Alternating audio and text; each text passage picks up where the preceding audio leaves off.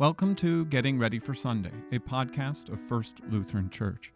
Each week, I introduce the readings for the upcoming Sunday with some notes and explanation so you can be ready for worship when you arrive. I look at the Old Testament, Psalm, Epistle, and Gospel reading for the upcoming Sunday and offer a few notes and explanation. The Epistle reading for Sunday, February 11th, come from 2 Corinthians chapter 3, verses 12 through 18, and chapter 4, verses 1 through 6. Since we have such a hope, we are very bold, not like Moses, who would put a veil over his face, so that the Israelites might not gaze at the outcome of what was being brought to an end. But their minds were hardened. For to this day, when they read the Old Covenant, that same veil remains unlifted, because only through Christ is it taken away. Yes, to this day, whenever Moses is read, a veil lies over their hearts. But when one turns to the Lord, the veil is removed. Now the Lord is the Spirit, and where the Spirit of the Lord is, there is freedom. And we all, with unveiled face, beholding the glory of the Lord, are being transformed into the same image from one degree of glory to another. From this comes from the Lord, who is the Spirit. Therefore, having this ministry by the mercy of God, we do not lose heart, but we have renounced disgraceful, underhanded ways. We refuse to practice cunning, or to tamper with God's word, but by the open statement of the truth, we would commend ourselves to everyone's conscience in the sight of God. And even if our gospel is veiled, it is veiled to those who are perishing. In their case, the God of this world has blinded the minds of unbelievers to keep them from seeing the light of the gospel of the glory of Christ, who is the image of God. For what we proclaim is not ourselves, but Jesus Christ as Lord, with ourselves as your servants for Jesus' sake. For God, who said, "Let light shine out of darkness," has shone in our hearts to give the light of the knowledge of the glory of God in the face of Jesus Christ. Here ends the reading. So this reading begins with a reference to Moses, who had to put a veil over his face when he went up to see God. And so it says, since we have such a hope, we are very bold, not like Moses, who would put a veil over his face so that the Israelites might not gaze at the outcome of what was being brought to an end. So this story is a story of when Moses would come down from talking to God. His face glowed. It was so bright that it terrified the people, and so he had to put a veil over his face so that they wouldn't be scared by his glowing face. And their hearts and their minds were hardened, so they did not see Moses and understand what was going on. And they still don't in Paul's day. He says, "For to this day, when they read the Old Covenant, that same veil remains unlifted, because only through Christ is it taken away. Yes, to this day, whenever Moses is read, a veil lies over their hearts." So, when synagogues would read the law of Moses, Paul says that the Jewish people, there was a veil over their hearts, preventing them from seeing the glory of Christ, just like the veil prevented people from seeing Moses' face when it was glowing. And what that is when you don't have Jesus Christ to unlock the key, to be the key to unlock the Old Testament, you never truly understand and see the glory of what God is doing.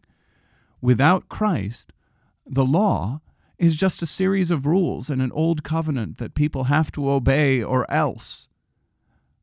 But in Christ, what we see is that this old covenant has become a promise that through Christ, God would save the world, and that all of the things that were requirements and rules and laws have been fulfilled by a Savior who came to reveal the true heart of God by dying on a cross and rising from the dead. And with that key, you can finally unlock the treasure chest of the Old Testament to see God's love for the whole world.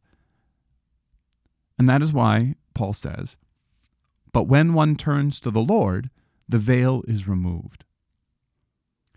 He continues, "Now the Lord is the Spirit, and where the Spirit of the Lord is, there is freedom. And we all, with unveiled faces, beholding the glory of the Lord, are being transformed into the same image from one degree of glory to another." So, similar to Moses, who would go up and see God with his unveiled face and then would come down and veil, Paul is saying that we who are seeing the glory of God through the Word, through the proclamation of the gospel, and by understanding Christ in the Old Testament, are being transformed like Moses was, to have the glory of God reflected in us, that into the same image from one degree of glory to another. That's what he's talking about. So then he goes to the word, therefore. Therefore, having this ministry, by the mercy of God, we do not lose heart. So we have this glorious transformation in us, so we don't lose heart. But we have renounced disgraceful, underhanded ways. We refuse to practice cunning or to tamper with God's word, but by the open statement of the truth, we would commend ourselves to everyone's conscience in the sight of God. Isn't that the best way to do ministry, right? He says we do not lose heart, but we also don't try to trick people.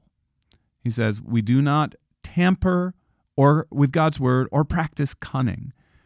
Now, there's lots of people who've kind of lost confidence in the power of the proclamation of the gospel, in the power of God's word. And we act like we have to dress it up. We have to coat it with something else. We have to tamp it down. We have to hide it. We have to feed it to people with a spoonful of sugar, or maybe just the spoonful of sugar without any medicine to go with it. And we act like the world just is unable to accept the true word of God, the full power of the gospel. And I think that's why the Christian church is where it is. We're dithering about all sorts of things, and we just don't seem to be willing to preach the full gospel of Jesus Christ. And St. Paul is. He says, we do not tamper with God's word. We commend ourselves to everyone's conscience in the sight of God. And you know what happens if there are people who hear the word of God and the proclamation of the gospel and they don't believe? That's not the church's fault. St. Paul says, and even if our gospel is veiled, it is veiled to those who are perishing. In their case, the God of this world has blinded the minds of unbelievers to keep them from seeing the light of the gospel of the glory of Christ, who is the image of God. And so, if the gospel is veiled, it's only veiled to the people who don't understand it and don't believe it. That there is a barrier that keeps them from understanding. It's not a problem with the word of God, it's a problem with the hearer. Now, sometimes people take that too far, and they use that as an excuse to be cruel and mean with God's word. And then they act like, well, it's not my fault I'm being a jerk. You're the one who's supposed to be better. No, we can't do that either. We can't be jerks with the gospel. There's other passages that talk about that. But what it does say is that when the gospel is proclaimed, sometimes people just aren't going to believe. And that's not a problem with the proclaimer or a problem with the gospel. It's a problem in the heart of the person who hears it, because the God of the world has blinded their minds so that they cannot see. Paul goes, for what we proclaim is not ourselves, but Jesus Christ as Lord, with ourselves as your servants for Jesus' sake. For God, who said, let light shine out of darkness, has shone in our hearts to give the light of the knowledge of the glory of God in the face of Jesus Christ. So, we don't proclaim ourselves, but Jesus Christ. And the God who said, let the light shine out of darkness, he brings the gospel, the light of Christ, into our hearts. And isn't that enough? I know. Many people who may be listening to this, many people who grew up in the church, lived in a time when the church had so much respect and power, and there was money and kids, and we were building buildings, and everything was great. And it might not seem like that now. But isn't that sort of the side beside the point of the church?